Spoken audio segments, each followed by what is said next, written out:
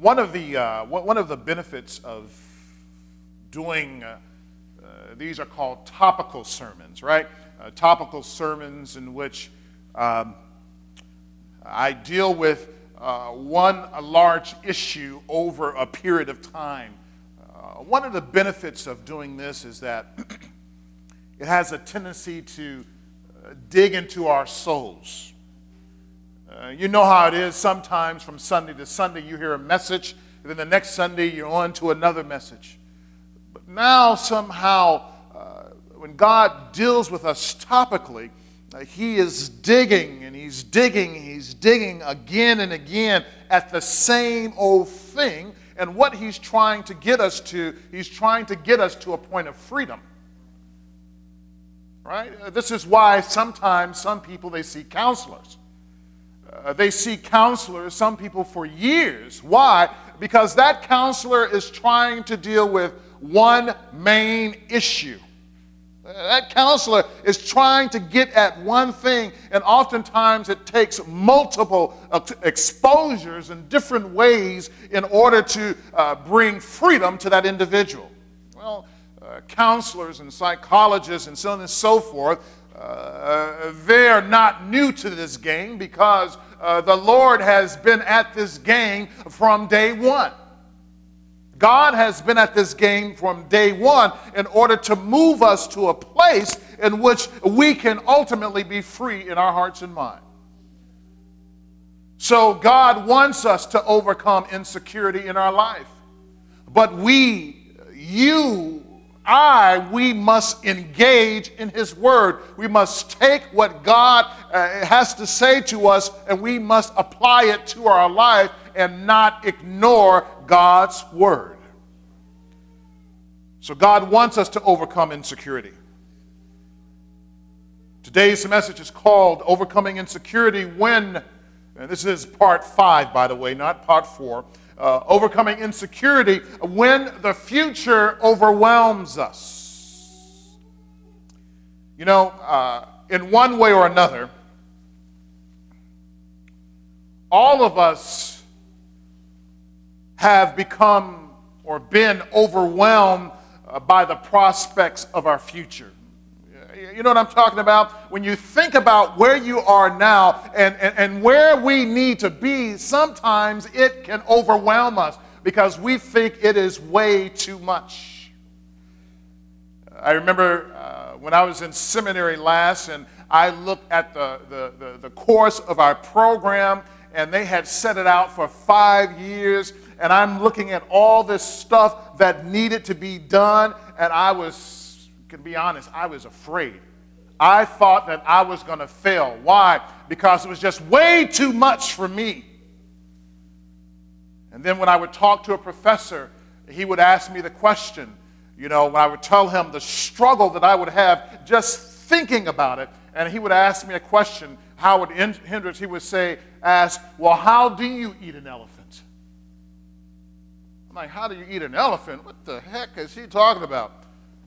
I don't know. How do you eat an elephant? He says, one bite at a time. So when we think about our future and we think about the enormous goal that we have before us, it can overwhelm us.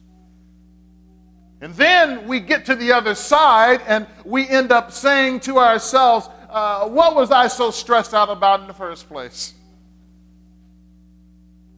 One football player recently here in Chicago, he was not selected in the NFL draft here in Chicago. And he thought that he would come to Chicago, he would be there, and everything was going to be okay, and he would be drafted. He did not get drafted at all. It was done. So if you can imagine, he was concerned about his future. Because as you know, for a lot of professional sports and a lot of people in other professions, they put their entire heart and they put their entire soul in this profession, hoping that they are going to make it and make it big. So when that door comes slamming right in front of your face, you become anxious. Because now it's like, what am I going to do? Without being selected, he didn't know where he would go. He didn't know what would happen with his life. Ultimately, what ended up happening after the draft was over with this one particular football player, he ended up being hired as a free agent with the Dallas Cowboys. And then the journalists, they were interviewing him on television, and you could see him about to cry. He was ready to cry, and he was saying, I just want everybody to know, he began to sniff in, I want everybody to know that I'm not going to disappoint them because, this was right, and this is the way it was meant to be. And you could see all the anxiety and the stress that was pent up inside of him, and now it was starting to come out in the way that he was expressing himself. But the vast majority of us don't have anxiousness, which is that has such a high profile as the NFL. Nevertheless, we can become anxious. Well, here are a few signs, not all the signs, a few signs that you might be anxious. Number one, you hesitate to act until you are 100% ready. You hesitate to act until you are 100% ready. You are the individual, you have an intolerance for uncertainty. You want to make sure all your ducks are lined up in a row and that they're not wobbling back and forth before you finally get ready to make a move. You're not one of those persons or people where the ground is shaking and you decided that you're going to go ahead and step out in the first place. So one of the signs of anxiety is you hesitate to act until you're 100% ready. Number two, you obsess about mistakes. You obsess about mistakes. You are so concerned that everything is not perfect. It's kind of related to number one. You're so concerned about everything being perfect that you can't move. It's not perfect. It's not perfect. It's not right, so you do nothing. It's not right. It's not right, so you do nothing. Over and over again. The third sign that you are full of anxiety, this is, again, three of many, is that you dread criticism. You hate when people criticize you about stuff. And one of the reasons this might be true is simply because you're such a high critic of yourself that you don't need anybody else to tell you you have an issue. You see, you criticize yourself, and when someone else criticizes you, or as we call it, constructive criticism, right? When they have that, you know that that's going to be around in your heart and in your mind for a long time. When someone criticizes you, you're going to carry that forever and ever until God gives you the freedom. So the best thing that you like to do is you don't like to put yourself in a situation where people criticize you. Well, sure, there are other signs of anxiety in our lives. One sign of anxiety may be someone that you're talking to, all of a sudden they go off on you. You know what I mean by going off? All of a sudden they just go nuts, and you're trying to figure out, where's all this coming from? What did I do to you? And then you get mad at them. Next thing you know, both of you end up fighting. You don't even know why you fight. But we become anxious over many things we don't have control over in the first place. Some have learned these lessons the hard way about anxiety. The knowing about the future and the helpless positions that we can be in, and the thoughts that how it causes paralysis in our life. Well, in our passage today, Jesus tells us not to worry about things we have no control over, right? Easy for you to say, Jesus. Jesus tells us in our passage today not to worry about things we have no control over. Well, why should you not worry about things you don't have control over? Why should you not worry?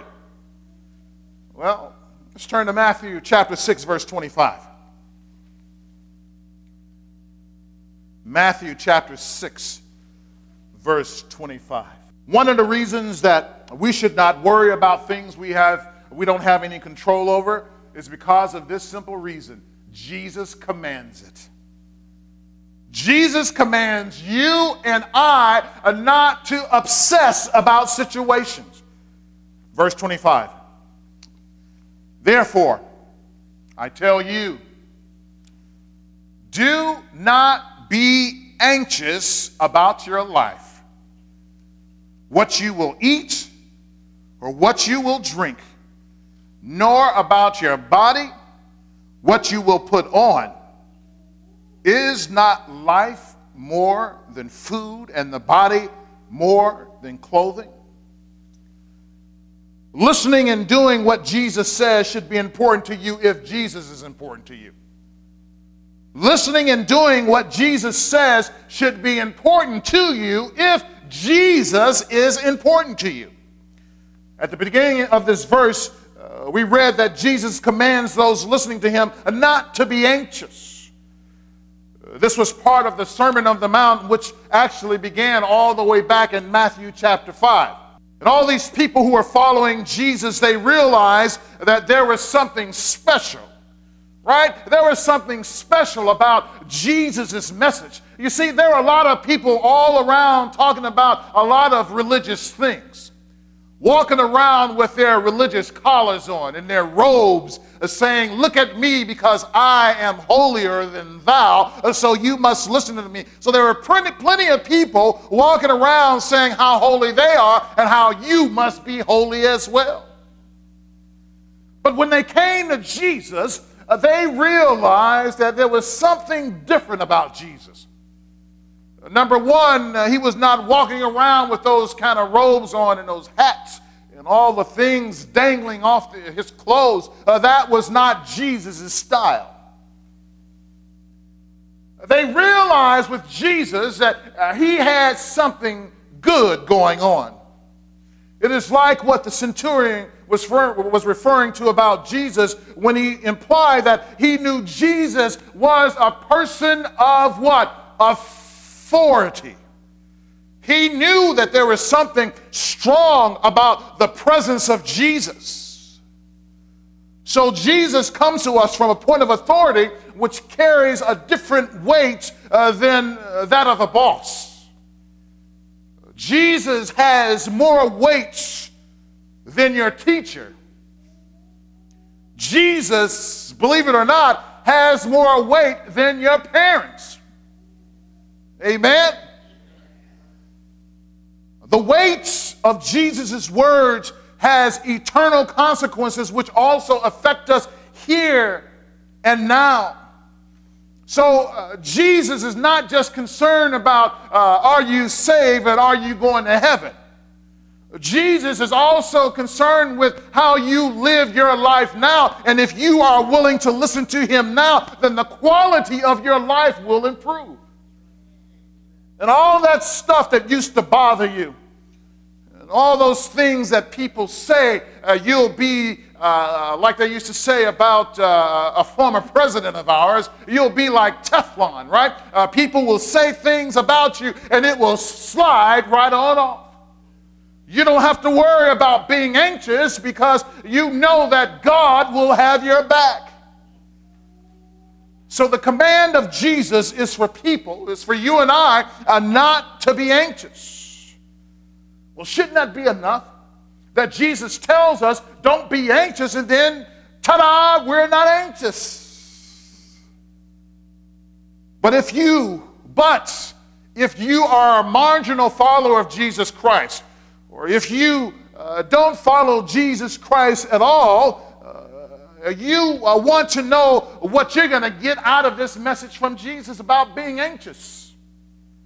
Well, this is not a lesson on morality, right?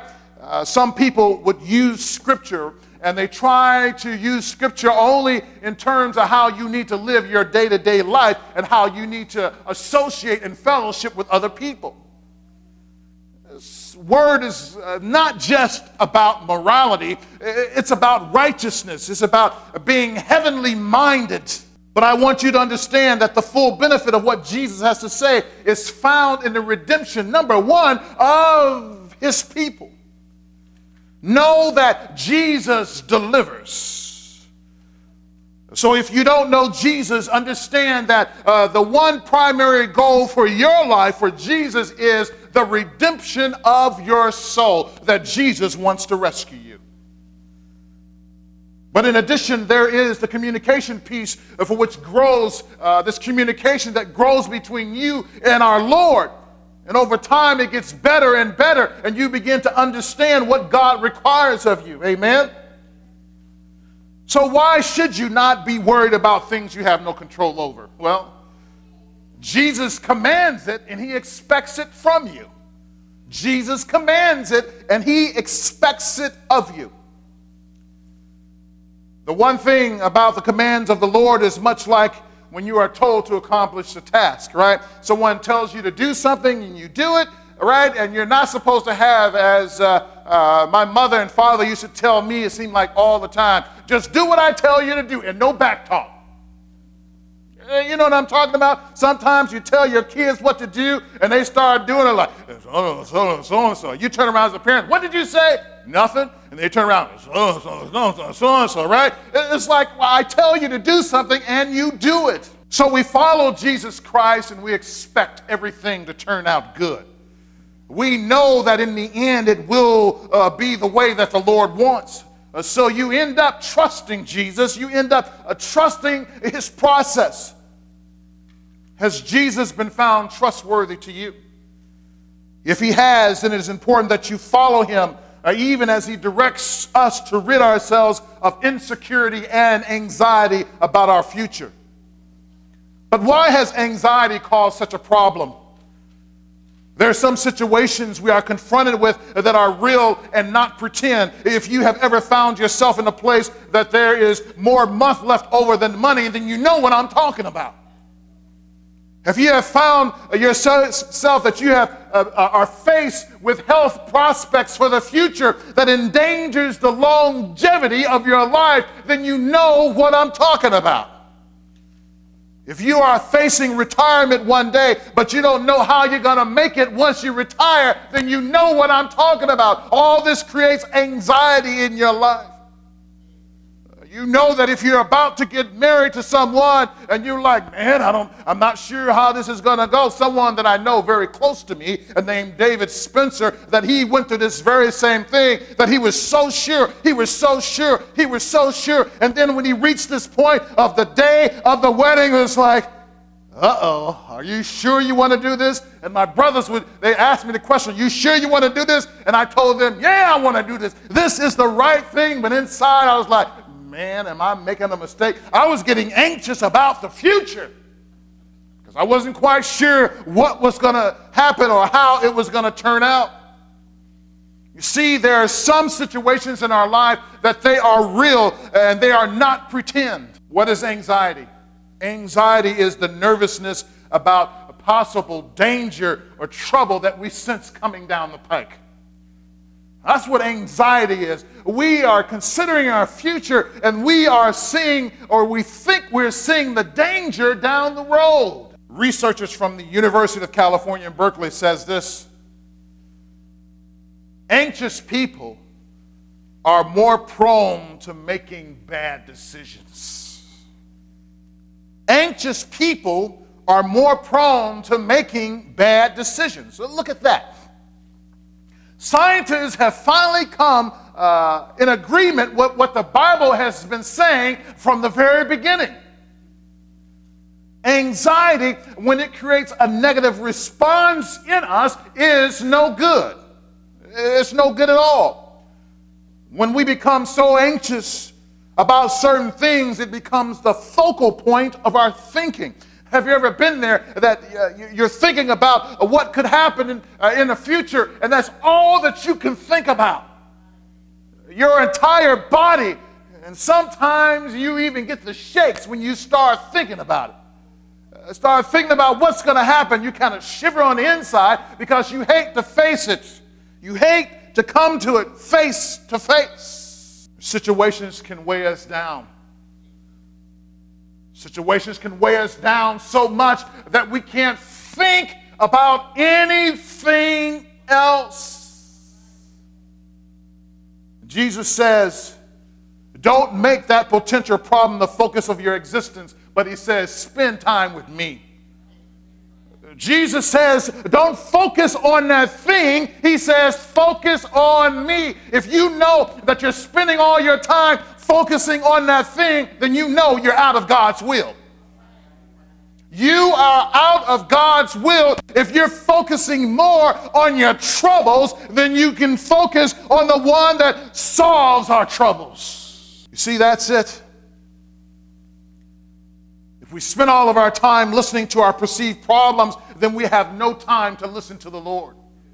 There's no time. Oh, my this hurt. Oh, Lord, what's going to happen down there? God says, bathe yourself in prayer.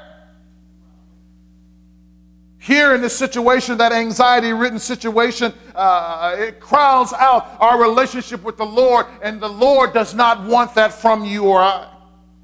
So one reason we are not to be troubled about things we have no control over is because why? Jesus commands us not to be anxious. Okay, let's try this again. What's one reason that we should not be anxious about that situation? Why? Let's hear it. Jesus commands it. Simple as that. The one who created the heavens and the earth. Well, here's the next reason. Here's the next reason. Some of the most fragile creatures aren't concerned about their provisions. Some of the most fragile creatures are not concerned about their provisions. What you talking about? Matthew chapter 6, verse 26 now. Jesus says, look at the birds of the air. They neither sow nor reap, nor gather into barns, and yet your heavenly Father feeds them. Are you not of more value than they? And which of you, by being anxious, can add a single hour to his span of life? And why are you anxious about clothing? Consider the lilies of the field, how they grow. They neither toil nor spin. Yet I tell you, even Solomon in all his glory was not arrayed like one of these.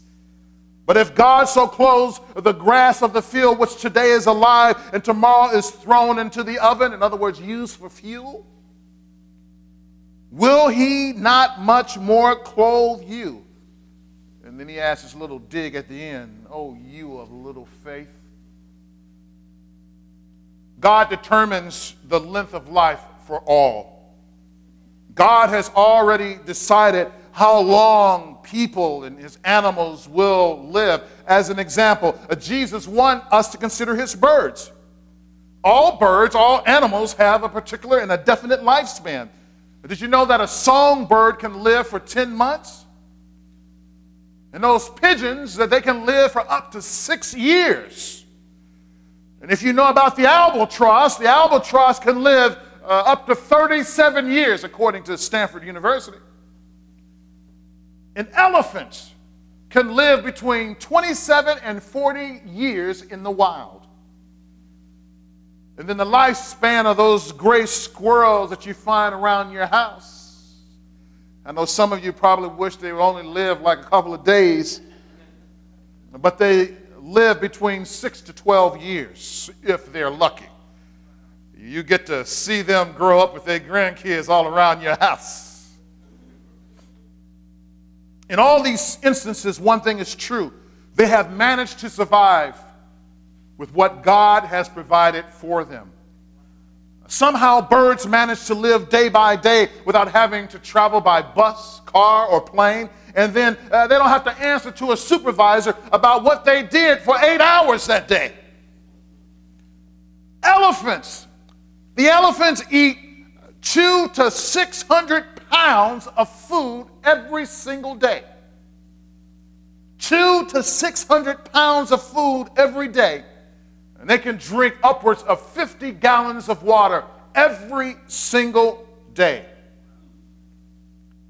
But yet they managed to live for 40 years without ever once receiving a paycheck every 2 weeks. And then those old crazy squirrels, they manage to bury one nut at a time, and they're definitely a nut, over a space of about 7 acres. And sometimes they kind of forget where they put those nuts at. And that's why we see those squirrels scurrying around the ground. They're going here and they're going there because they said over the course of a year that a squirrel could have buried 1,000 nuts. So they're trying to figure out where their food is. Each squirrel can eat 2 pounds of nuts every single week. Well, where are they getting this stuff from? Where are the elephants getting their food from? Where are the squirrels getting their nuts from? From Jewel?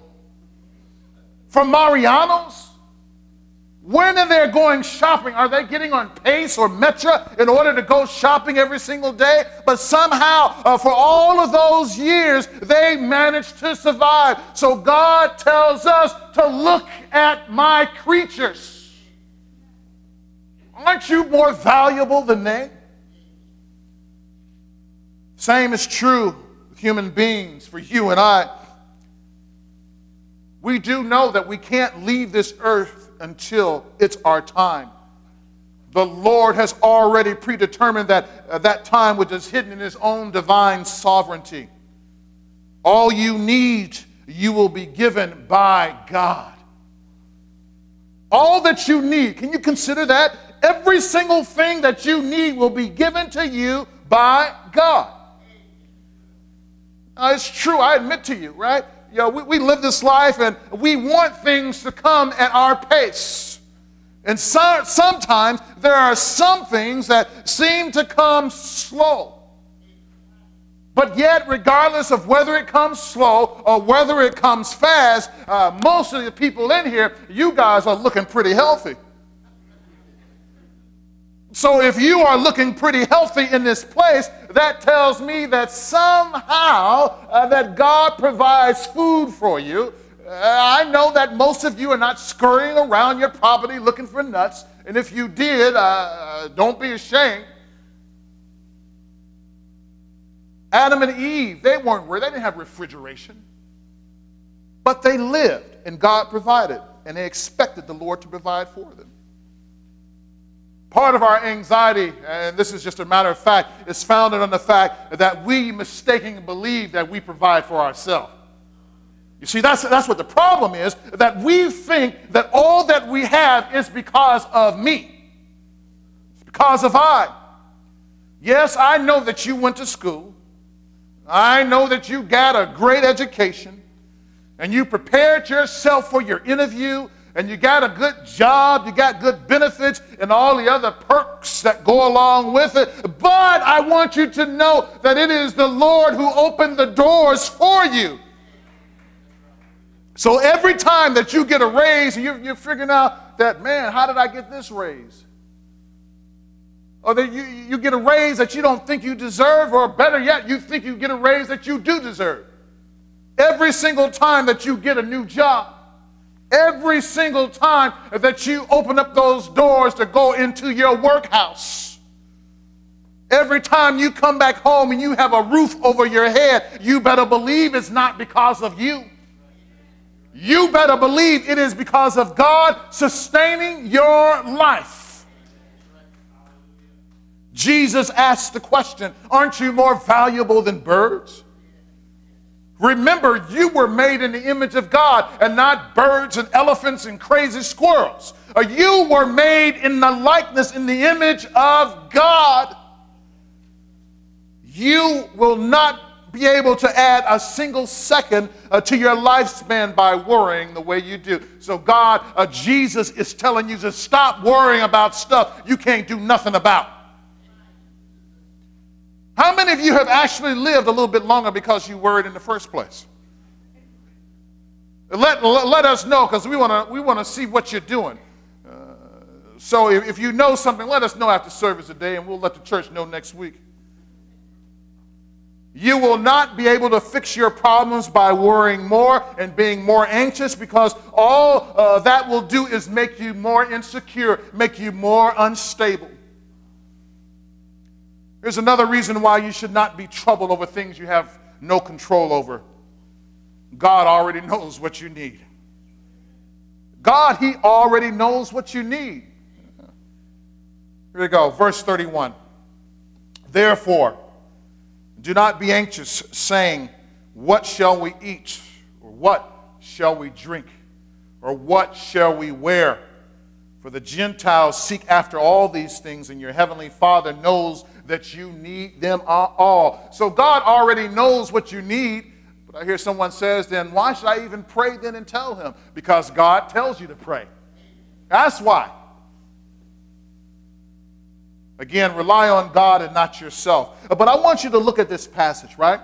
Jesus says, therefore, do not be anxious, saying, what shall we eat? What shall we drink? Or what shall we wear? This is not a matter of choice, right? Jesus is not saying, okay, here you go. You have chicken, you have fish, you have beef, or you have something else, soybean, right? If you are vegan or something like that. You have tofu, right? Tofu, chicken, fish, or beef. Jesus in this passage is not saying that people are worried about what they're going to select, like off of a menu. Oh, Lord, I don't know what we're going to have today. Are we going to have chicken? Well, what are we going to have? What are we going to drink? Are we going to drink Evian water? Are we going to drink Fuji water? Or are we going to drink Sam's water? Lord, I'm worried. No, that's not what it's talking about. What Jesus is saying here that the people are saying in their minds and their hearts is simply this. We are concerned whether or not if it's going to be there in the future for us when we make it to the future. So we're thinking that when we make it to the future, not that there's going to be a choice for us, but there's nothing going to be there. Well, I know that some of you are concerned about your retirement. You're concerned, hoping that the markets would do right by you. But man, I tell you, it seems like the more that we begin to focus on those things, it seems like it's nothing but a house of cards. Sometimes that we put all of our, when I think about all the people who lost hundreds and thousands and millions of dollars, who saved all their monies in the Enron crisis, remember that? It seemed like it was such a long time ago. Everything they had put their hopes and their dreams on this retirement, and that had been dashed to people, and people started killing themselves.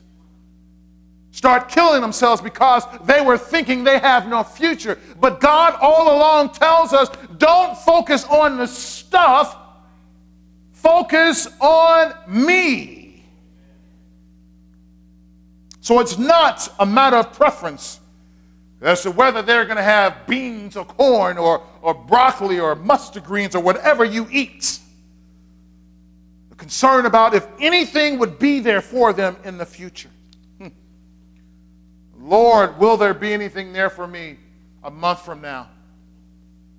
A year from now, 10 years from now? What am I going to do? What am I going to do? Jesus says, do not be anxious. But I want to caution you with this, right? I want to caution with you. Some people hear that and they begin to consider in their minds and think to themselves, well, then all I need to do is just think on Jesus and I don't even got to go to work. I'm going to be honest with you. I have known some people like that in the past, that they were more spiritual than me, right? And they somehow surmised, looking at this scripture plus some other scriptures, and they figured out, well, I really ain't got to do nothing then. Look at this, 2 Thessalonians chapter 3, verse 10.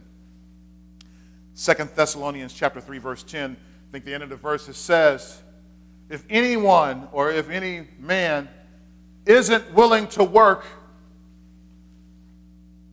what does the rest of that say? I'm curious if you know. Let's try it again, all right? It says, if any person, you notice, I want you to look at this. I want everybody to look at this, all right? And I want to ask you this question. It may say he or man, but this is general. These are general pronouns that Paul is speaking here to the Thessalonians, people of Thessaloniki, right? If anyone, basically, does it only mean dads? Does the passage only mean mom? Well, it also means daughter. It also means son. So, what is your job, children, students? That if you ain't got no job, then your job is to make sure, number one, that you do the chores in your house and you go to school and get your homework done. Because the scripture says if you don't do what you're supposed to do, then basically I can send you to bed without eating. But I know some of you love your children so much, and if they don't get that last meal of the day, they're going to die. So no, we need to give them something. No, we can't let them go to bed hungry. Right? They are so precious and we love them. Oh, look at them. I know they're sorry. And Dad said, no, you go to bed. Have you ever been sent to bed without food before? I remember being sent to bed not because I didn't do my work, because I didn't like what was on the table. My mother told me one time, well, if you don't like what's there, and I said to myself, I sure don't, and then you just go to bed. And I said, okay, I'm going to bed. And that lasted all of 10 minutes. And after 10 minutes, I was right back downstairs eating that stuff that she told me to eat in the first place. Because I realized that this is here for me. So God says that you must discipline yourself, that you must do certain things if you want to get something out of it. So look, parents, don't spoil these kids. Don't spoil these kids. You make them work. You make them work in the house. I'm telling you. Okay. Here's the other thing. Proverbs chapter 21, verse 5. I want you to know, I'm sure you can probably tell all the stories that I tell that my father and my mother, that they raised me right. Boy, did they raise me right. And sometimes they raise me left too. The plans of the diligent lead surely to abundance, but everyone who is hasty comes only to poverty. What the passage is telling us that don't just wait for God to drop everything in your lap. You better plan, fool. This is what the scripture says. You need to plan. Don't wait for somebody to do something for you. Get up off your rearsome and do something for yourself. Plan for your future. If not, your future is going to be here like a thief in the night, and you're going to find yourself on the street jealous, talking about everybody else, talking about how everybody has done you wrong. So don't be under the impression that you can throw all caution to the wind. That is not what Jesus speaks of. You better plan and do the best you can for college, projects at work, job searching, retirement, and any other issue that you may face. And oftentimes understand that it is within the planning that God blesses you. God will probably bless you in your planning. Don't sit around like a stump from a tree. Else what's going to happen to you is going to happen the same thing that happened to the stumps in my yard. That God is just going to grind you down. So the Lord knows about your needs. He says, for the Gentiles seek after these things, and your heavenly Father knows that you need them all. Everything that you have been praying and been pressing for, know that God understands and He is planning to meet your needs. I don't know how. I can't tell you that. I don't know your life, but God certainly knows. But let me ask you this question. How long are you willing to wait before you turn away from the Lord? How long are you willing to wait before you turn away from God. So what I'm saying is that some people have a predetermined amount of time in their mind that they're going to wait for God to answer their prayer. And if God doesn't answer their prayer by such and such a date, then they believe that God is not even there. So they turn away from God and they turn towards something else. Luke chapter 21, verse 34. Luke 21, 34. But watch yourselves, lest your hearts be weighed down with dissipation and drunkenness and cares of this life. This word, it says here, dissipation. This word dissipation is the dizziness that accompanies someone who's been drinking a lot. So the dizziness, in other words, because our hearts are sometimes, they're weighed down so much, but it's like life is like spinning. It's like you're walking around and life is spinning all around you, and all you need to say is, you know what, I just need to sit down for a second. There's just so much stuff going on, I can't even keep it still. The dizziness, you are drunk with the prospects of anxiety and regular drunkenness here and the cares of this life. But Jesus, he knows your needs, what they are, and he is planning to meet them.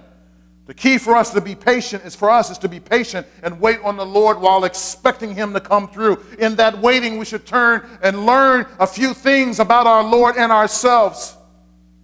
Don't waste your time helplessly focusing on your situation, talking about poor old me, oh woe is me. The Lord knows you have a major need, and he knows what he's going to do for you.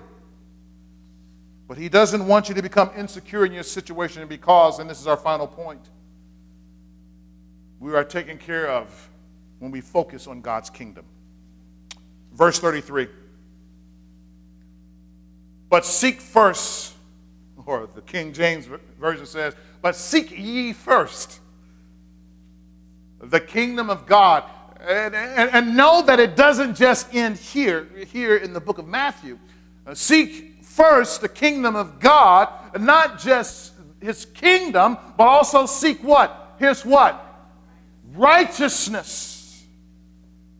And all these things will be added to you. In other words, God said all those things that you need, I'm going to give it to you. He's not saying all the things that you want. He's not saying all the things. Lord, I remember how years ago, all I would do is eat filet mignon. Now all I can afford is cube steak.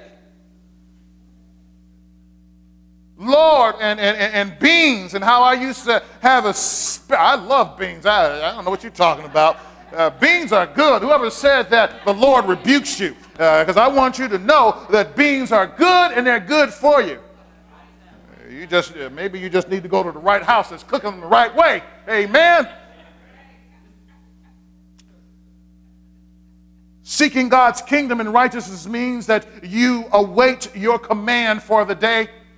Oh Lord, this day, what do you require of me? What is my specific purpose today? Or you may not hear God tell you, today my son, today my daughter, I want you to walk out the door of your house and witness to 20 people on your block before you finally go to work. No, it may not be that. When you open your heart and you're ready to receive, the Lord will bring those things into your life. Now, I know it's Mother's Day, but the Lord commands they remain in force even on a day such as this. Trust me, the greatest gift you could present your mom with on this day, and that is to let her know that you are sold out for Jesus Christ. No, you don't want to be sold out just to give a gift, but you want to truly be sold out for Jesus Christ, and you tell your mom, or for that matter, even your dad, that I am sold out for Jesus, and I bet you any money, every single mom in here, even those who is not your mom, will stand up and applaud you and tell you, go ahead, be sold out for Jesus. They don't want your flowers. They see flowers all the time. But you tell them you sold out for Jesus, and you watch them jump up for joy. You watch them sing hallelujah, and you watch how they speak about your exploits for the Lord. As you passionately pursue the Lord, you can believe that He is in the process of getting all your needs met. Don't let your future concerns rule your life. Let Jesus. So you should not be troubled about things you have no control over. Why? Number one, Jesus commands it. Number two, the fragile creatures on earth aren't concerned about their future. Number three, the Lord knows what you are in need of. And then, number four, you are taken care of when you focus on God's kingdom. Let's pray.